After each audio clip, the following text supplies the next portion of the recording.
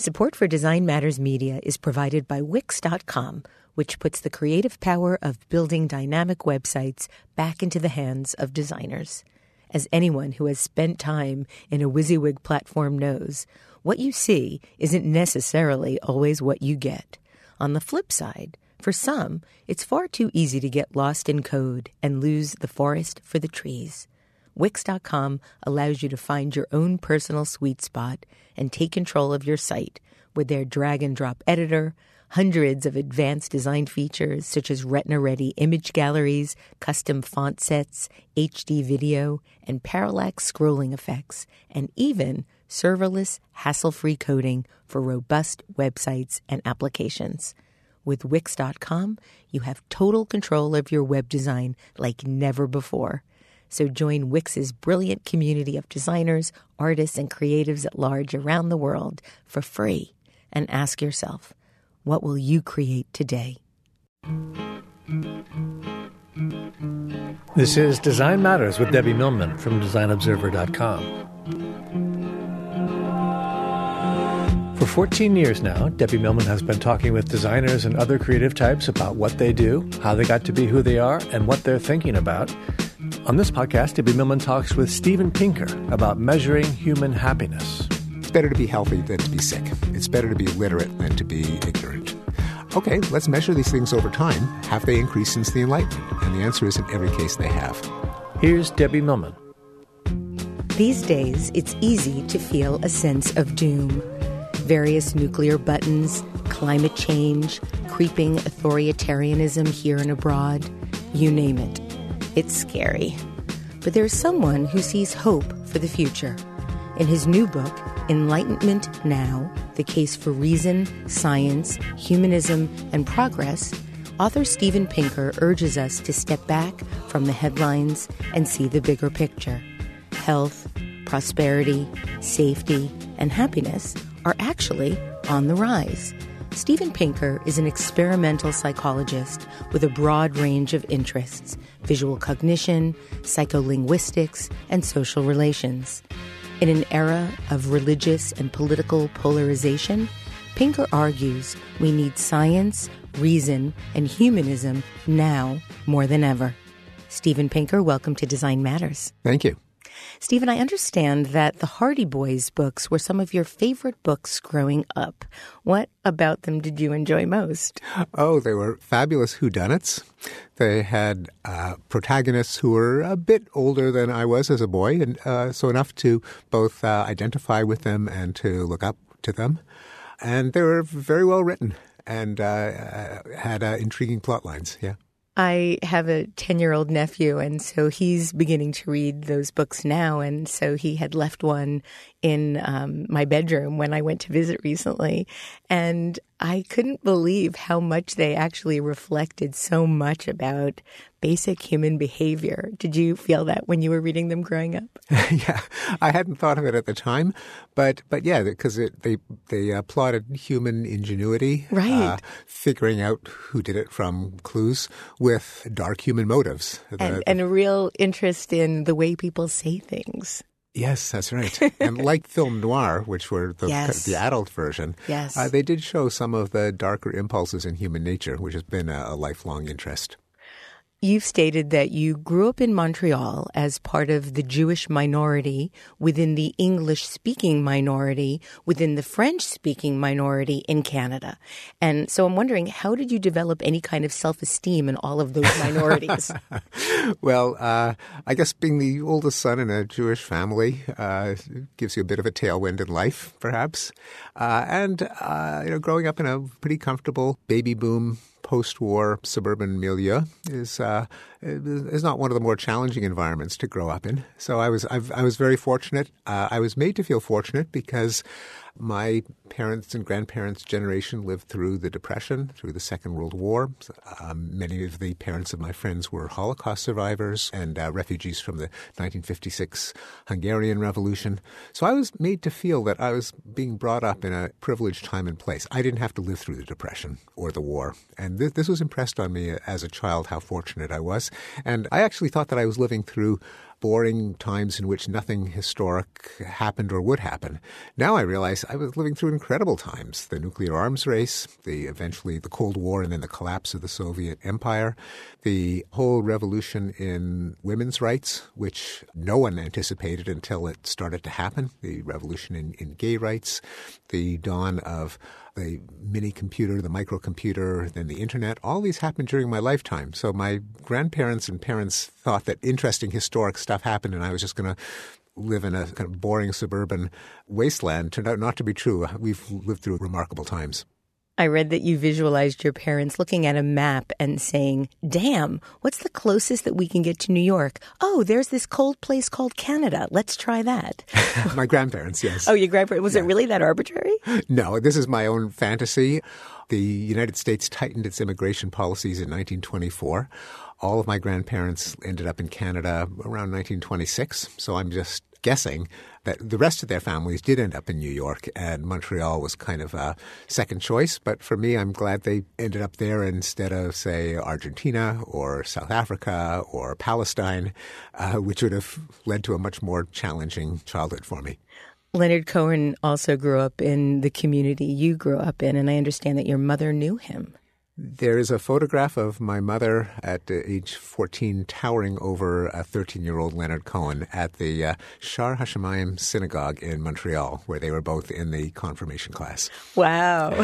So did you ever meet him, or was that just a childhood experience of your mom's? It was a childhood experience for my mom. I never met him. And he was very big when I was a teenager. Songs of Leonard Cohen came out, and we all would play Suzanne and Hey, That's No Way to Say Goodbye. Then he kind of fell out of popularity and suddenly became hip just in the last 10 years of his life. And I was fortunate enough to go to a concert of his in Boston, which was spectacular, even though at the time he was pushing 80. Initially, your mother was a homemaker through the 1950s and 60s, but during the 70s, she got a master's degree in counseling and then later became vice principal of a high school in Montreal. Your dad had a law degree, but for much of his life, he worked as a sales representative and a landlord and owned real estate in Florida. All that being said, you've said that the biggest influence they had on you was at the moment of conception. Yes. Why is that, Stephen? In intellectual life, it's almost taboo to talk about the influence of genetics. And that was the subject of my book, The Blank Slate, yes. That very taboo, the taboo on human nature. But the evidence from the subfield of psychology called behavioral genetics shows that genes matter. They make much more of a difference to the formation of a personality and intellect than parenting. It doesn't mean that everything is in the genes, because the cultural environment matters, your peer group, the neighborhood and community that you grow up in. And there's a huge factor of random chance, the luck of the draw, influences that are neither genetic nor familial.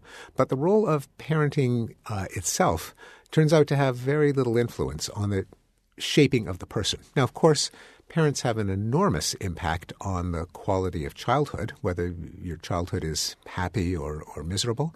And of course, parenting being a human relationship, it also has an influence on the relationship that you have with your parents for the rest of your lives. But the idea of children as little balls of clay that their parents shape turns out not to be true. So do you think that the effects of our parents on our lives is overrated? It is overrated, I do. Do you think that parents have ultimately a big effect on how you respond to things? So, for example, you could have the same child in two different families, one treated one way, one treated another way, but the response to the way that they're treated because of our genes might be the same? It could be, yes. And it's also easy to forget that children affect parenting. It's not just that parenting affects children, but how you deal with a child very much depends on whether it's a rambunctious child or a placid one, a sociable one or a retiring one. So a lot of the effects that we attribute to parenting may just be the way parents have to deal with the children as they pop out of the womb. How much effect do genes have on our intellect or our temperament versus sheer chance? If you look at the variation among people within a culture, Lisa versus Sally, Sam versus Adam, I think about the same, maybe about 50% each. Really? Yeah. So here's a concrete way to put it. Okay. Consider identical twins. And not the exotic case of the identical twins separated at birth, which doesn't happen very often. When it does, scientists are fascinated because you've got same genes, different environment, so it's a great thing to study. But let's put that aside. Just think about identical twins that you know. So they have the same genomes. They are brought up in the same family, the same parents, same older sibs, same younger sibs, same school, same neighborhood. So their heredity is the same and their environment is almost the same, very close to being the same. So therefore they should be completely indistinguishable, right? Well, if you know any identical twins, you know, no, they're not completely indistinguishable. They're highly correlated. They're much more similar than two people plucked off the street or even two fraternal siblings. But they have distinct personalities. They follow different paths in life. How can that happen if we're shaped by our genes and our environment and they have the same genes and the same environment, but still they end up not exactly the same? There has to be a big role for sheer chance, the luck of the draw, both in the way your brain develops, because the genes can shape brain development, but they can't control it down to the last connection, and to random events that unfold as you live your life that may have a big cumulative effect that it's very hard to keep track of moment by moment. Which twin gets the top bunk bed, who gets the bottom bunk bed? Did one of them inhale a virus and get a cold and stay home from school and the other one went to school that day? Did one of them get chased by a dog? None of these are formative, but they add up to a different lifeline for each individual. And all of these developmental, neurological, individual idiosyncratic events seem to play a huge effect in shaping the person, about the same size as the effect of the genes. You've stated that you think a lot of what makes us what we are, we don't have any conscious access to.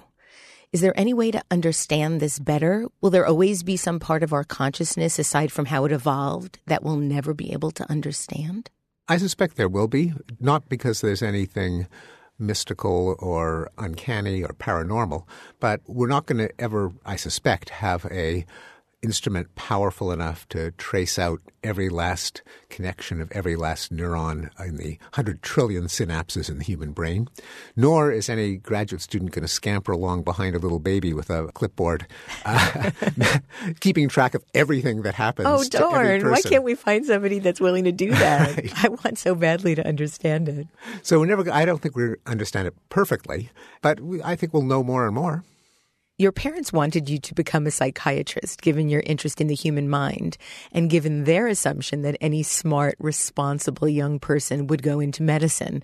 What made you decide to defy their wishes and study cognitive psychology? Yes, well, this was in the 1970s after the academic bubble crashed. Because in the late 50s, after Sputnik, huge expansion of the university system. Anyone with a PhD could just waltz into a job.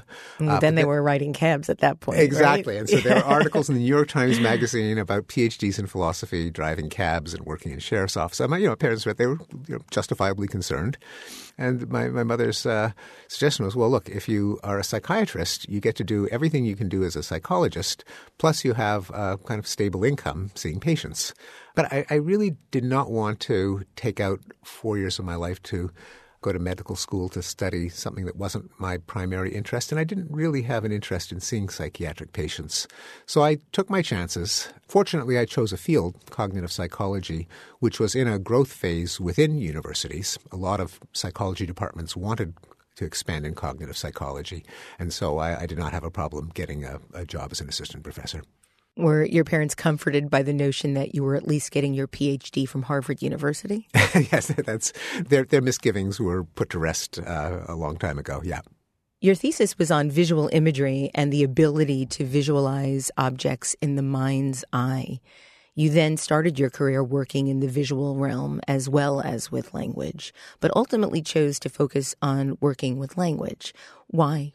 Yes, I was interested in how we visualize three-dimensional objects and scenes because clearly in design, but in many other fields like organic chemistry, even in fiction where you have to visualize plots unfolding in a three-dimensional space, you have to have the ability to imagine how objects and people arrange themselves in 3D space. And there was something of a paradox that intrigued me that while clearly we imagine a three-dimensional world, we don't imagine things that are flat as pancakes, but imagery always seemed to be from a vantage point. That is, whenever you close your eyes and imagine something, there is perspective in it. If you imagine standing between a pair of railroad tracks, for example, you kind of see them in your mind's eye converging to the horizon. Now, of course, the railroad tracks in reality are parallel, otherwise the train would derail. But the projection that we experience on our retinas when we physically see something seems to be replicated in the mind's eye in our visual memories and our visual manipulation. Likewise, when you imagine a globe or a box or a face, you imagine it from one surface, only the visible surface. You don't have X-ray vision in your imagery, and you have to mentally turn it around for new surfaces to come into view. The challenge that I faced was what's going on in the brain that allows visual images to simultaneously represent the third dimension, but always be specific to a vantage point. And how do we bring in new information as we visualize ourselves exploring a scene or manipulating an object? So that was the puzzle that engaged me. Why did you abandon that line of work? What happened was at the same time, as a graduate student, I was interested in how children learn their first language, their mother tongue. And I started off as kind of a theoretician, namely, how is this even possible? You got a baby who doesn't know whether he's going to end up speaking Swahili or Japanese or English or Yiddish. The brain is completely unprepared for any particular language. Child hears all this noise coming out of his parents' mouths for a couple of years. And within a couple of years, the child is producing his or her own sentences, brand new sentences that aren't just memorizing what they heard before. What's the algorithm in the child's brain that goes from one to the other, that goes from speech from parents to an ability to speak and understand? And construct. And construct, crucially to construct. And I started off just looking at computer simulations from artificial intelligence, from math models, just as how is this problem even solvable? I mean, what could allow a child to acquire a language? And then I started to test these ideas by bringing kids into the lab or by analyzing transcripts of their speech. What happened was that my field seemed to be more interested in my work in language acquisition than in visual cognition. Visual cognition was a more crowded field. There were other people who were doing the work better than I was. But the world was kind of telling me that it found the work in language more interesting. And so I gravitated toward it, and it took over my research life. In your first book, The Language Instinct, How the Mind Creates Language, you wrote this: "You and I belong to a species with a remarkable ability. We can shape events in each other's brains with exquisite precision. I'm not referring to telepathy or mind control or other obsessions of fringe science. Even in the depictions of believers, these are blunt instruments compared to an ability that is uncontroversially present in every one of us. That ability is language. Simply by making noises with our mouths, we can reliably cause precise new combinations of ideas to arise in each other's minds. The ability comes so naturally that we are apt to forget what a miracle it is." Stephen, how did we become a species that is capable of such a sophisticated way of communicating? I think the first step in studying language is to remind ourselves of what a near miraculous gift it is. And to those of you who are listening to this podcast, you're a proof, because you're washing your dishes or right. driving or jogging. It's all language. And coming into your ears is but it's clearly not just any old noises. You're interpreting those noises in this particular discussion to talk about that ability itself, language.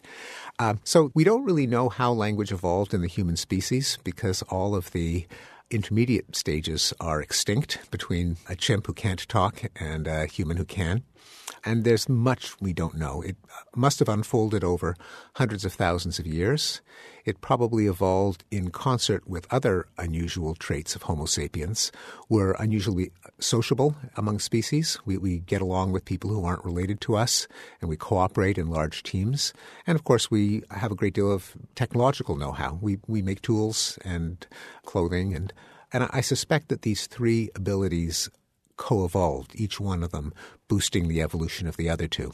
Because you're unlikely to evolve language unless you're on speaking terms with other people. That is, you're giving them tips that will help them. You're coordinating your behavior. So you've got to have some kind of social bond in the first place.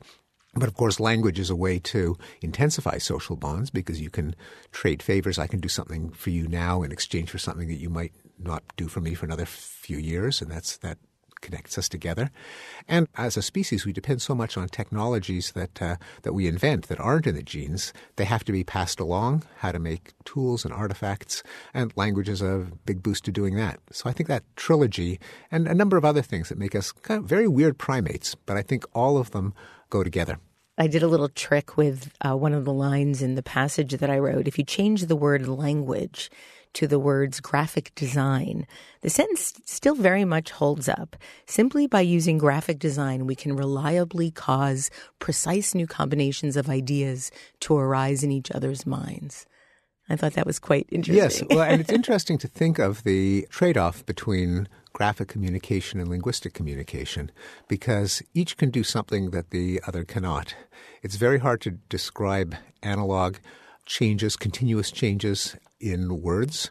And in fact, I'm a huge fan of data graphics. And in my last two books, each one of them has close to 100 graphs. Yeah. And I find that as a communications medium, it makes an enormous difference. If I say that deaths in warfare have come down since 1946, people say, yeah.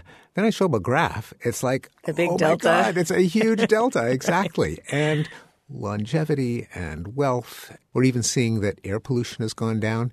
And it's not just that it has a bigger wallop emotionally. It's that you can track when the biggest changes occurred. Was there like a big drop that leveled off? Was it nothing happened for a while and then it fell off a cliff? All of which are very, very hard to communicate in words. But conversely, there are many things that you can't communicate in graphs. Poetry. Or graphics. Well, poetry or even just prose. Right. Just A did B to C, but not D. Logical relationships, this or that, this not that, if this then that, you cannot convey with pictures. I think we're even seeing in a lot of journalistic media and in nonfiction books an increasing reliance on graphics as the software makes it easier to implement. And I think as the culture is getting more numerate, we realize that verbal descriptions only convey part of reality. Hence the popularity of emojis.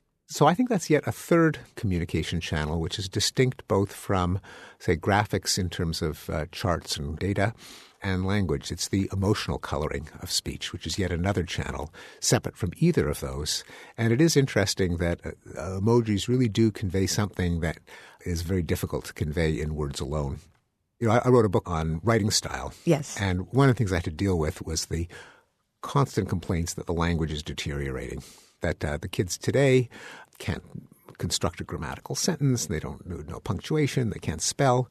Complaints, by the way, that you can trace back literally hundreds of years. Yes. They were saying the same thing in 1960 and in 1940 and in 1920 and 1900. But regarding emojis, I was very amused to read a pretty highfalutin style manual from the 1950s from an Oxford professor.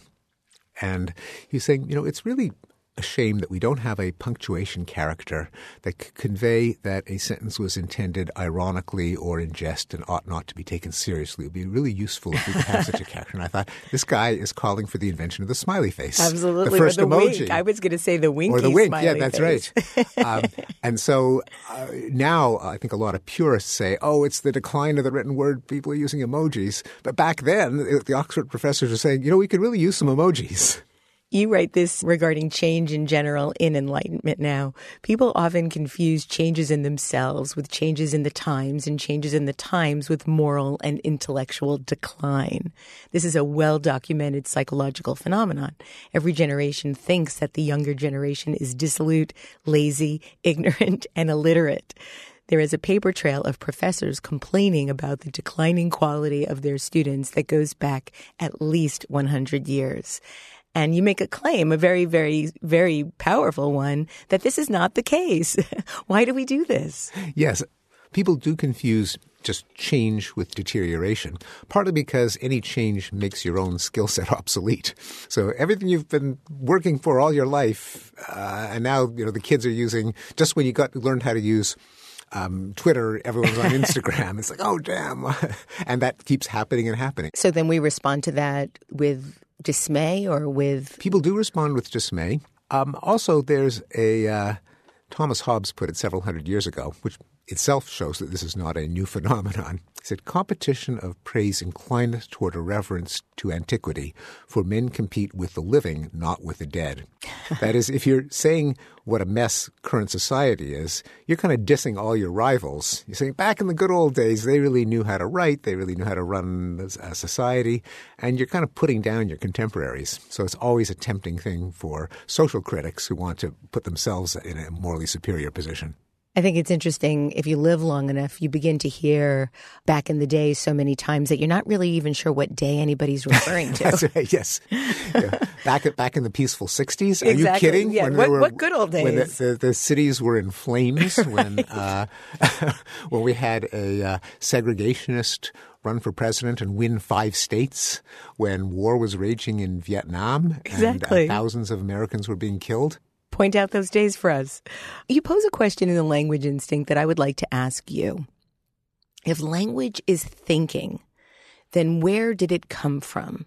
Did it come from human minds interacting with one another? Yeah, so I don't think that language is thinking. And that's a major theme in the language instinct, that as amazing as language is, it is not the same as thought. We don't think in the English language. I think we use snatches of language as memory aids, kind of a scratch pad. But we also think in imagery. We think in abstract thoughts that are not the same as strings of words, which is often why it's hard to write.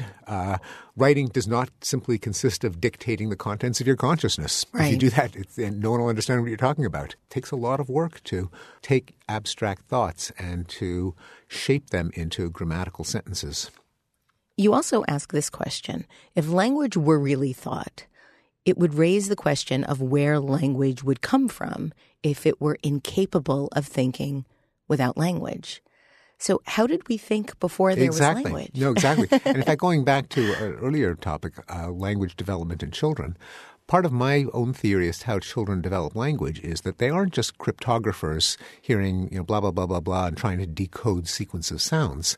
They hear language in context. They see their parents looking at things. They see the things their parents are looking at. They're constantly updating their own mental model of the world. They have a good hunch as to what their parents are probably referring to. And what they do is they juxtapose the sounds that they hear coming out of other people's mouths with their interpretation of the world, which is not itself language. It can't be. They haven't learned language yet. That's how they learn language. Likewise, language is always changing. We invent new words to label thoughts that we didn't have words for. We struggle to put our thoughts into words. And our nonverbal thinking overlaps with that of other species, like chimpanzees, who are pretty smart. And chimps have a concept of objects and locations and cause and effect and other agents and their intentions. Rudimentary compared to ours, but they are clearly other animals can think. And I think our thinking got more sophisticated in the course of evolution, and language developed as an accompaniment to a cognitive system which existed way before language came into the world. So you believe that language is an instinct? Yes, so that was the title of my first popular book, which I stole from Charles Darwin. It said, Yes. Man has an instinctive tendency to speak, as we see in the babble of our young children. But not to write. Very But different. not to write. Yes. Clearly not to write. Writing is not instinctive. Right. Which is why I wrote another book, The Sense of Style, on how to write clearly. Where do our instincts come from? I think ultimately from evolution, from the process of natural selection, which gives us the tools to survive in our environment. Let's talk about your brand new book, Enlightenment Now: The Case for Reason, Science, Humanism, and Progress. What made you decide to write this particular book? In a way, it grew out of a book that I wrote in 2011 called The Better Angels of Our Nature, Why Violence Has Declined, which in turn was kind of grew out of The Blank Slate, The Modern Denial of Human Nature. The common thread is human nature. What makes us tick? What kind of creatures are we? And in arguing in The Blank Slate that there is such a thing as human nature, that we're not blank slates that parents write on or society, I had to deal with the fact that a lot of aspects of human nature are not so pleasant. We have jealousy, we have revenge, we have dominance, we have lust, we have selfishness. And I think there are reasons to believe that evolution programmed those into our brain. That leads to the question, well, geez, if does that mean that we're doomed to constant conflict and war and crime and harassment and rape because, we can't help it. It's in the genes. Evolution made us do it. And at the time, I said, no, that doesn't follow because those nasty parts of human nature aren't the only parts. Evolution also gave us empathy and reason and a moral sense and self-control. And at any given historical period, how we actually behave depends on how strong our norms and our institutions and our values are compared to our unpleasant urges and impulses. And that can change over time. And I even noted, well, in fact, if you look at history, you see obviously behavior isn't the same in every historical period. We've made some progress. We abolished slavery. The Soviet Empire collapsed with very little violence. Rates of violent crime had gone down since the Middle Ages, a little factoid that I was aware of. And when I repeated these positive comments in a blog post, I started to get mail from historians and social scientists saying, did you know that rates of death in warfare have plummeted since 1946? Someone else said, did you know that rates of domestic violence are down? Someone else said, did you know that rates of child abuse are down? And these are people who didn't talk to each other, whose work was kind of buried in the academic journals. And I thought, oh my goodness, there seems to be a pattern here. In area after area, if you look at violence objectively, quantitatively, it's going down. That's a very different picture than the one you get from the headlines. I think since I'm privy to all of these different facts, they deserve to be between a pair of covers. And as a psychologist, what a challenge to try to explain them. How is it that with human nature, which changes very slowly, if at all, we've managed to change our behavior so dramatically?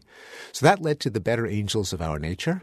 The title was just waiting for me to steal. It was from Abraham Lincoln, but yes. I believe in a complex human nature. So the metaphor of the better angels of our nature suggests that that's not all there is to human nature, but it is an important part of human nature that we can encourage, and clearly we have encouraged given the way all of these forms of violence have gone down over time. Then I realized that the story is even bigger than violence, that if you look at other measures of human well-being, such as how long we live, how many kids die in infancy, how many mothers die giving birth, how many people are illiterate, how much free time we have, how much time we spend on housework, all of these show improvement. And it adds up to a picture that really vindicates this somewhat old-fashioned notion of progress.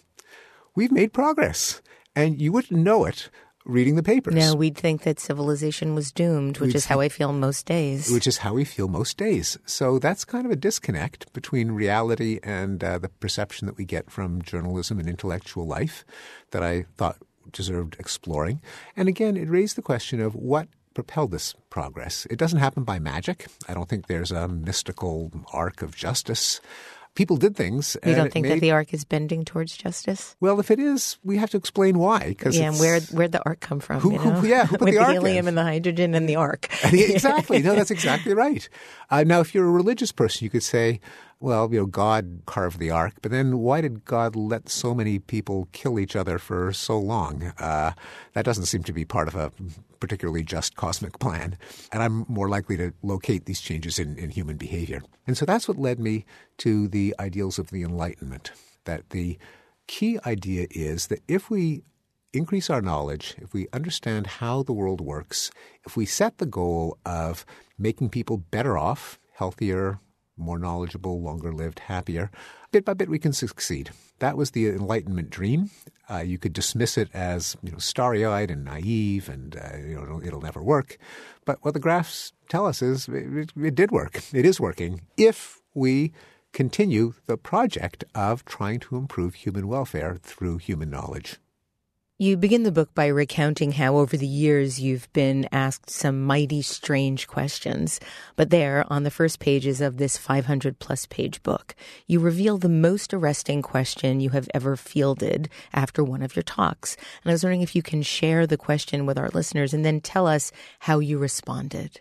Yes. So I gave a talk, and in the course of the talk, it was based on the blank slate. I noted that the mind is the physiological activity of the brain, and that when the physiological activity of the brain ceases, the person goes out of existence.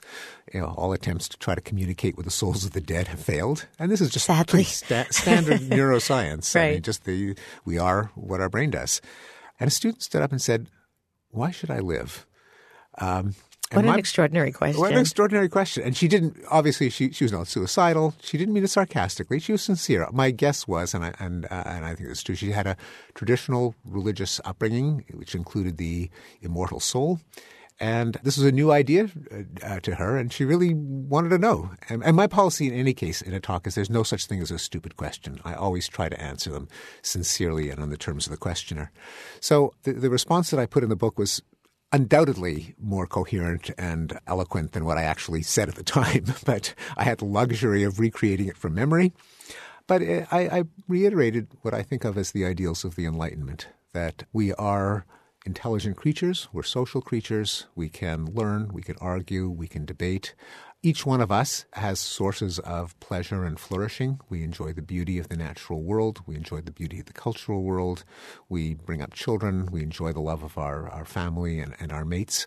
And because there's nothing special about any of us, I can't claim that I deserve to flourish and you don't because I'm me and you're not.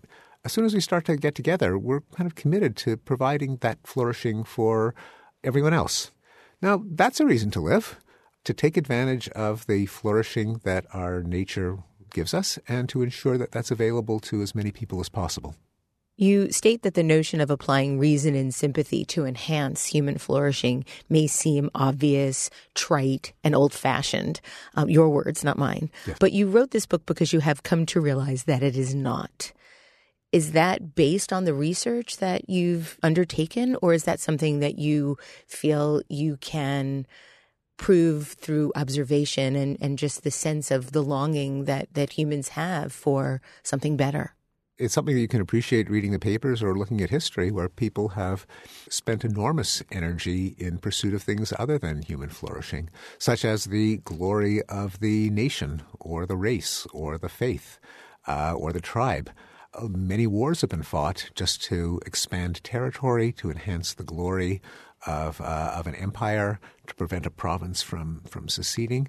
Many people believe that the lives of the mass of humanity are not worth living, that humanity flourishes only if there are heroic supermen who achieve feats of artistic greatness and that everyone else can go to hell. So there really are alternatives. I mean, it sounds like, oh yeah, human flourishing, everyone agrees with that. But no, everyone doesn't. You include the original definition of enlightenment in your book, and I was shocked when I read it. You state that the original definition of enlightenment was humankind's emergence from its self-incurred immaturity. Yeah, that's from Immanuel Kant in Yes. his essay, What is Enlightenment? And by it, he meant the kind of childlike acceptance of what authorities tell you. And he argued in this short essay, which is kind of one of the founding documents of the Enlightenment, that The 1784 essay, is that the one that's you're right. talking about? Yes, Okay. exactly. Right. And that no, really, because we have the power of reason, we ought to question authority and received wisdom and conventional understanding, and just try to understand. And our understanding is never going to be complete. What our predecessors hand down to us undoubtedly is going to have some errors, and we should think and reason and argue and debate, and you shouldn't repress speech, you shouldn't enforce dogmas, you should constantly be trying to understand the world. It's a very optimistic view. Well, it is, and that's why after introducing the ideals of the Enlightenment, I said, well, how did Enlightenment think actually work out in the end? And the answer, then, I plot in graphs. Yes. And that led to the belief in progress, which many people think of as idealistic and old-fashioned. Or they're afraid of it. But it's an empirical hypothesis. Everyone agrees that it's better to live than to die. Almost everyone. It's better to be healthy than to be sick. It's better to be literate than to be illiterate and ignorant. Okay, let's measure these things over time. Have they increased since the Enlightenment? And the answer is in every case they have. I'd like to read this passage to you and ask you one question about it. Here goes. Rather than trying to shape human nature, the Enlightenment hope for progress was concentrated on human institutions. Human-made systems like governments, laws, schools, markets, and international bodies are a natural target for the application of reason to human betterment. In this way of thinking, government is not a divine fiat terrain, a synonym for society, or an avatar for the national, religious, or racial soul. It is a human invention, tacitly agreed to in a social contract designed to enhance the welfare of citizens by coordinating their behavior and discouraging selfish acts that may be tempting to every individual but leave everyone worse off. As the most famous product of the Enlightenment, the Declaration of Independence put it, in order to secure the right to life, liberty, and the pursuit of happiness, governments are instituted among people, deriving their just powers from the consent of the governed. Stephen, in your estimation, how did we end up here, facing the current political situation we are in the United States? Well, I think the ideals of the Enlightenment, which really shaped the American nation. I'm a Canadian. I'm an immigrant, and like many immigrants, I love my adopted country, foremost because the United States, above all, was a product of the Enlightenment. That the passage that you just read from the Declaration of Independence was a perfect Enlightenment statement of the rationale for government. Government isn't there to perpetuate rulers. It's there to allow the people in the society to flourish. Moreover, what makes a nation is not an ethnicity, it's not a race, it's not a creed. It's a social contract among people who want to live the richest lives, and government is necessary to do it because you can't thrive in a state of anarchy. Now, it's an abstract idea. Pushing back against this product of the human intellect, brilliant men and women like Jefferson and Madison and Hamilton are kind of our more primitive impulses, like tribalism, like authoritarianism, like the idea that our particular tribe is inherently worthy, ought to achieve greatness, ought to outclass and dominate other tribes, ought to be led by a powerful leader who is virtuous and wise and good, like the people. These are, I think, deeply rooted in human nature. I think they're mistakes. I think the whole American experiment was to come up with a better rationale for government than a strong monarch leading a noble ethnic group or race. And that's what makes the United States different from a lot of other countries that were based originally on race and ethnicity. But the battle is always there. This is an intellectual construct. I think it's a good intellectual construct, but human nature pushes back. Do you believe that we can overcome this moment? I think we can, because I think we have in the past, because a lot of measures of human conflict have gone down. Europe, which was just torn apart by wars literally for centuries. Western Europe, France and Germany constantly at each other's throats. Then after 1945, it stopped. Western Europe just said, let's not fight any wars anymore. And they did. They didn't fight any wars anymore in Western Europe. It's almost obvious now. Well, yeah, of course. Who would think France and Germany would ever go to war against each other? But my goodness, literally for centuries, that's all they did.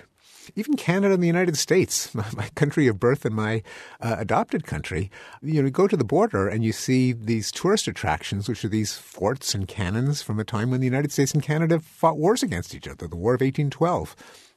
So yeah, it's not as if we ever lose the impulse of competition, of dominance, of revenge, of ethnocentrism, but our institutions can be a bulwark against them.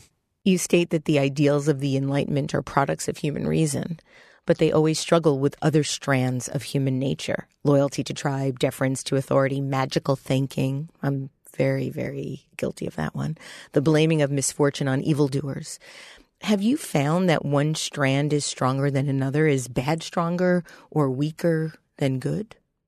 I think it very much depends on the historical time and place and on the strength of the institutions that are in place. When government breaks down and people are left in a state of anarchy, then you do get the worst of human nature. You tend to get high rates of violence. You get the abduction and rape of women. You get constant plotting of revenge or of preemptive attacks. Let's do it to them before they do it to us. You get kind of Lord of the Flies type scenarios. But if you have a strong civil society under the umbrella of stable institutions like schools, like rule of law, court system, institutions of business, then that tends to allow people to trust one another more. They're not constantly thinking, how can I screw him before he screws me?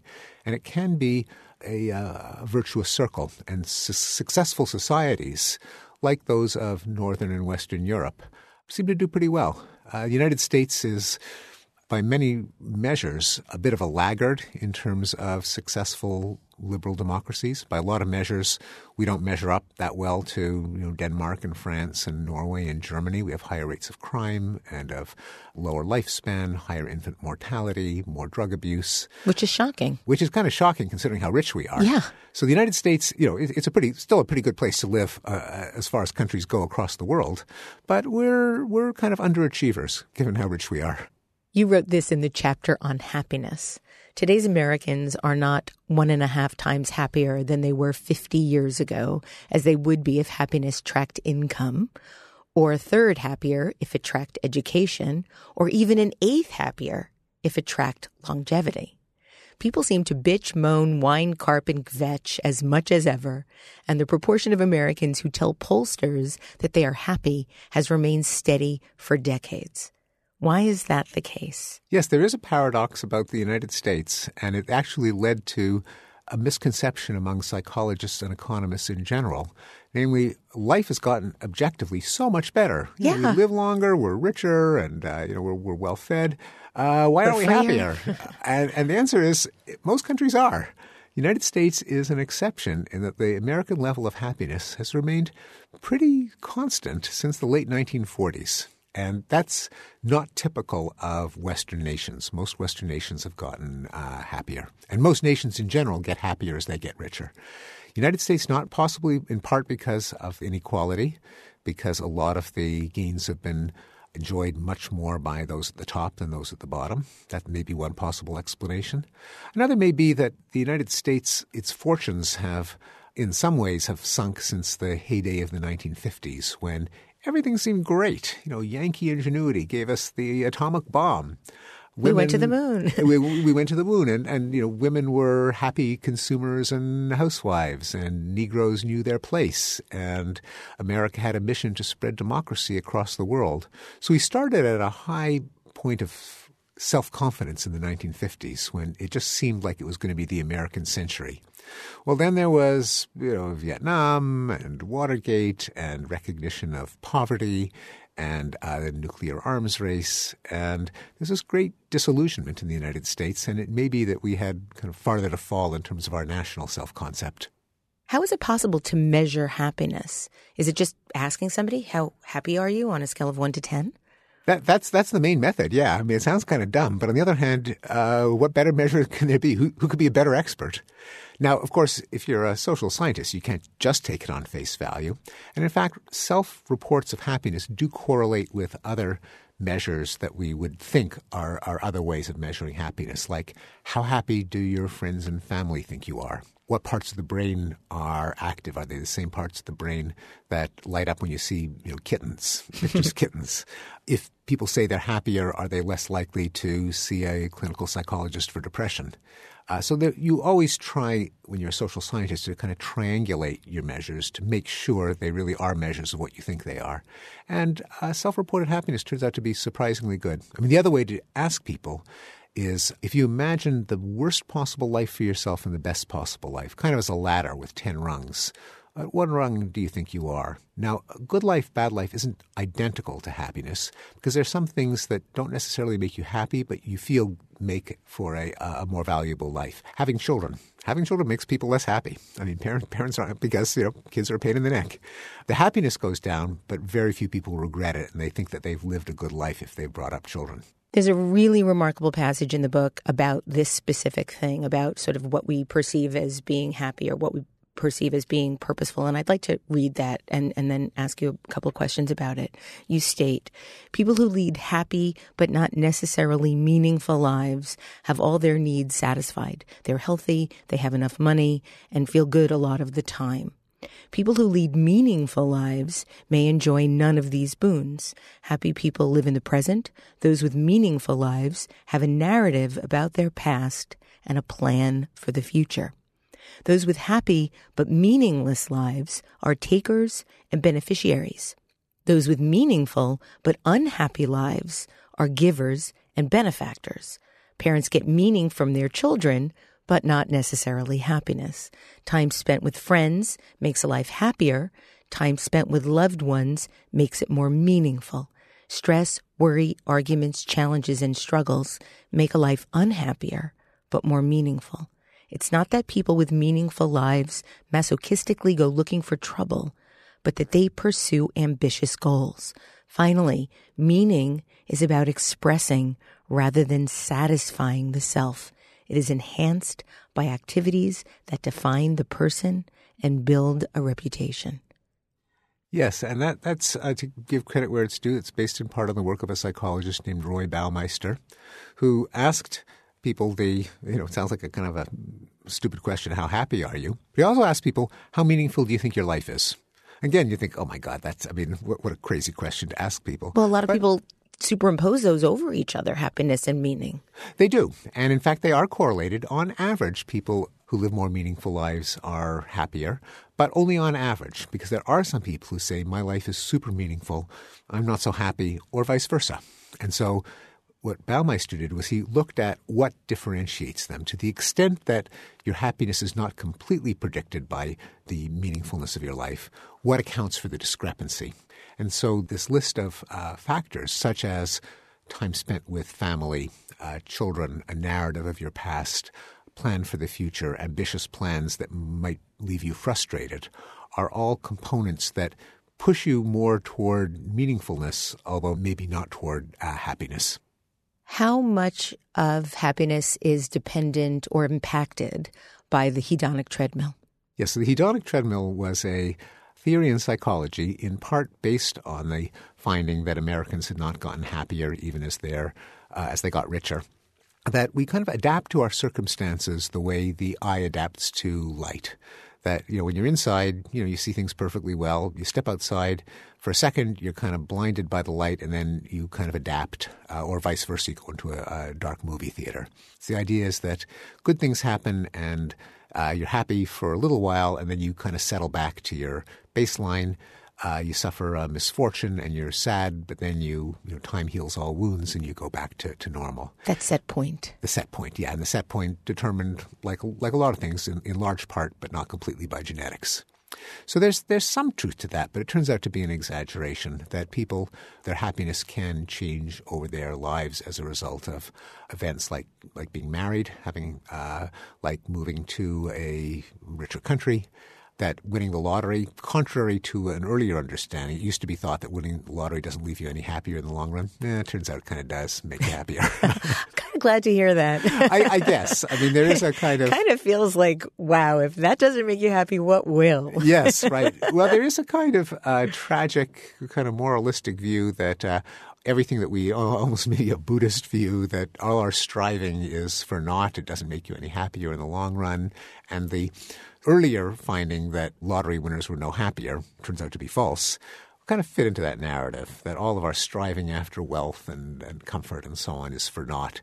It turns out it's not for naught. I mean, it's not the only thing. And a lot of us make choices that leave us less happy but more fulfilled. I mean, I think we all do. But still, we have to acknowledge that when things go well, you really do end up happier. Ultimately, at the end of your remarkable book, I'm left with a sense of hope and optimism. And it's something that I think is a rare thing to feel these days. In the final chapter of Enlightenment Now, you state that history confirms that when diverse cultures have to find common ground, they converge towards humanism. Is it possible to speed up this process? I sure hope so. And I do think that greater mobility, greater communication, greater education will tend to push in that direction.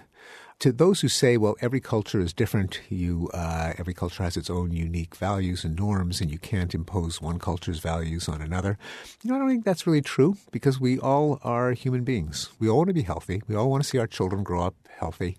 We don't want to be starved. We don't want to be ignorant.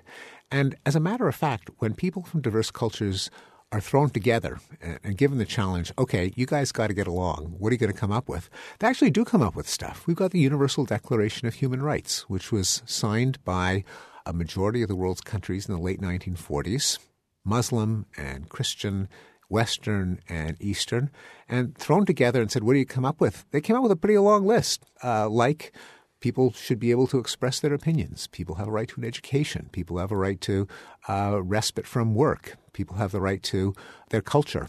The list was pretty long. More recently, the United Nations came up with Sustainable Development Goals. What do we want to accomplish in the next 15 years? And it actually wasn't that hard to come up with a list, like we should eliminate disease, like we should have education for girls, like we should reduce violence against women, like we should clean up the environment, like we could deal with climate change. It actually isn't that hard to find agreement if you are forced to set aside your parochial cultural norms and traditions and explore your common humanity. And that gives me great, great hope. I have one final question for you, Stephen. It actually is something that you wrote about very, very early on in your career. It's a bit of a timeless question, I guess. I'm hoping it'll clear up a debate I'm having with a close friend. What is the plural of Walkman? I wrote an entire book on irregular past tenses and plurals. And a lot of people are not sure. Walkmen doesn't sound quite right. And so Walkmans? Walkmans. I would actually go closer to Walkmans for reasons that I explain in my book, Words and Rules, and which also has explanations of why it's the Toronto Maple Leafs instead of Maple Leaves, why you say someone flied out to center field instead of flew out, all of those little conundrums of language. Yet another remarkable book by Steven Pinker. Stephen, thank you so much for being on Design Matters today, and thank you for helping us understand the world we're living in a lot better. It's been my pleasure. Thanks for having me.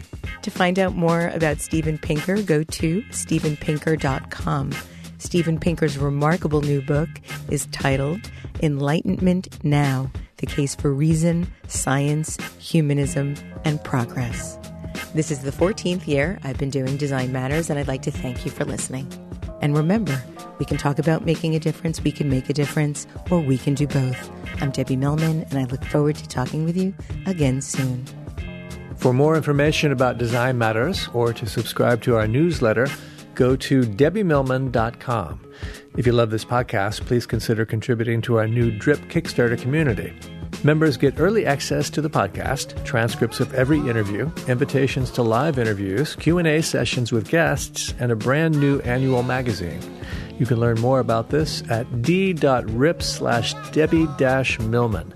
That's d.rip/Debbie-Millman. If you want others to know about this podcast, please write a review in the iTunes store and link to the podcast on social media. Design Matters is produced by Curtis Fox Productions. The show is published exclusively by DesignObserver.com and recorded live at the School of Visual Arts Masters in Branding program in New York City. The editor-in-chief of Design Matters Media is Zachary Pettit, and the art director is Emily Weiland. Generous support for Design Matters Media is provided by Wix.com.